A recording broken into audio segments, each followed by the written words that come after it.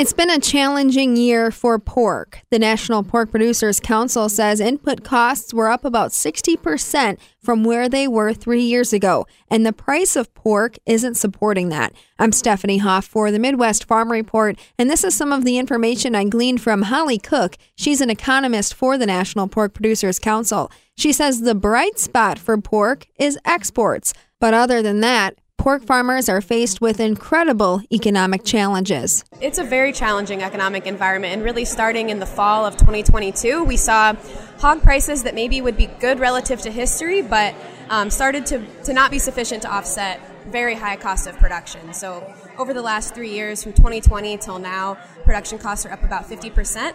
And so as we see things like domestic consumer demand be softer than it was in the years following the pandemic, as well as supplies of pork and hogs that are very similar to a year ago, we've seen just profits turn very negative. And so far this year, averaging about a $30 per head loss. That's some of the worst times that a lot of producers have ever seen, and certainly within the last 20 years.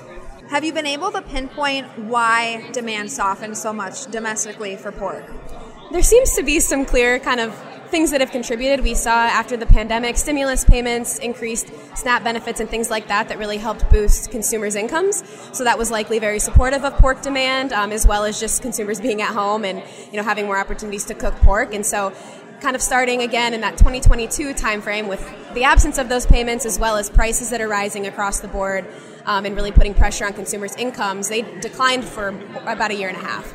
So declining consumer income is certainly a big factor that's likely been why we've seen these lower hog prices. But in the grocery store, is pork an affordable option, and how come consumers aren't drawn to that? Yeah, pork is a competitive and an affordable option, and prices at the retail level really aren't much different than a year ago.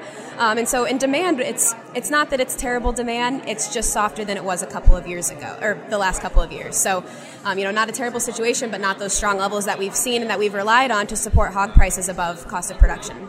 Holly, was I correct in hearing you ahead of this interview that pork producers are seeing historic lows when it comes to their own income?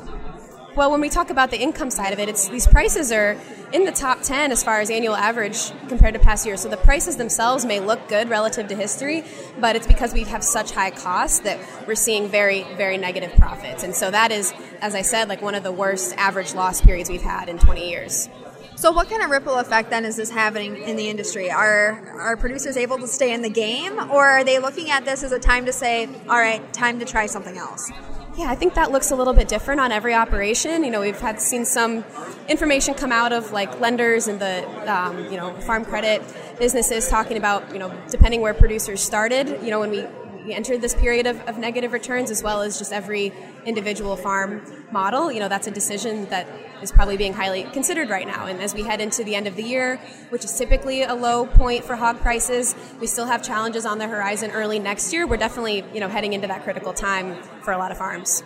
Are we seeing contraction in hog numbers, in producer numbers? One thing that we are seeing, we saw a little bit of a reduction in the breeding herd in the September Hogs and Pigs report. So that's now the lowest it's been since 2016. And since kind of May, June of this year, we've seen an elevated level of sow slaughter. So seeing those numbers be higher than a year ago, seeing those account for about 1% of the breeding herd each week is a sign that we're in a contractionary phase. And so we'll get updated information in December, but likely means we've got, some cutting back going on in the industry. So if supplies contract, does that mean there may be good news ahead where those prices will lift for our producers? Yeah, right. So we need a hog price that can offset the cost of production. That's due to supply and demand factors. So with no change in demand, lower supply should lead to higher prices eventually. USDA forecasts don't show year-over-year declines until the second quarter of 2024, and it's important to keep in mind that decisions made today by producers take a while to show up in the market. We were looking ahead into the new year, and you mentioned there's still some challenges that Wisconsin pork producers will be facing in 2024. What are some of those that are top of mind for you? I think we're seeing a little bit of relief on the cost of production side with some lower feed prices expected in the new year based on USDA forecasts. That's something that will be a little bit helpful, but we're still expecting to see a cost of production that's much higher than average. So that's still going to be a challenge. And on the supply side, as I said, USDA is expecting really no change in Q1 production, and so still may see those levels that aren't able to support a higher hog price, and definitely still challenges on the consumer side as well, with inflation and just interest rates and things like that are keeping the pressure on consumer purchasing power. So the numbers that you're sharing with us, this information, how does National Pork Producers Council use it to make a difference? How is this information going to the Capitol and helping make positive change? Yeah, it's really important to be sharing this information with lawmakers and congressional staff and things like that. So I'm based in our public policy office in Washington, D.C., and so able to incorporate this information into things that we're sending to the Hill, into meetings that we're having, and just making sure that everyone's aware the challenges that producers are facing and how important some of the policies are that we're talking about.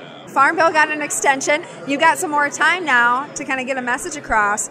Is there anything from an economist's perspective that you hope gets included in the Farm Bill to bring some solutions here? Yeah, I mean, we have a lot of priorities in the Farm Bill related to animal health and, preventing and protecting our industry in the event of a foreign animal disease. So those are obviously of critical importance.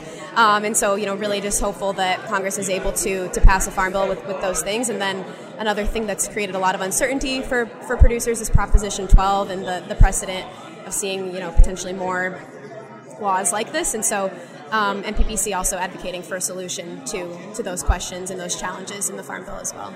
Can you tell me maybe the implications that you've seen so far with California's Proposition 12 rule going into effect?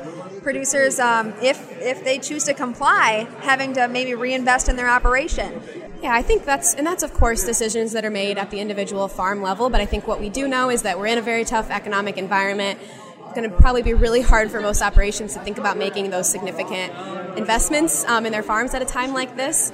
There's not a lot of public information on what's happened in terms of retail and those types of things right now, but there was an article out of the chief economist's office at USDA a few months ago showing that we have seen some significantly higher retail prices in California just as this has been implemented, and I think the full impacts may not be obvious until we get past the first of the year, but certainly something that's created just a lot of uncertainty on the demand side of things. Holly, we didn't talk about the international picture at all. I know that international demand has been more of a positive spin for pork.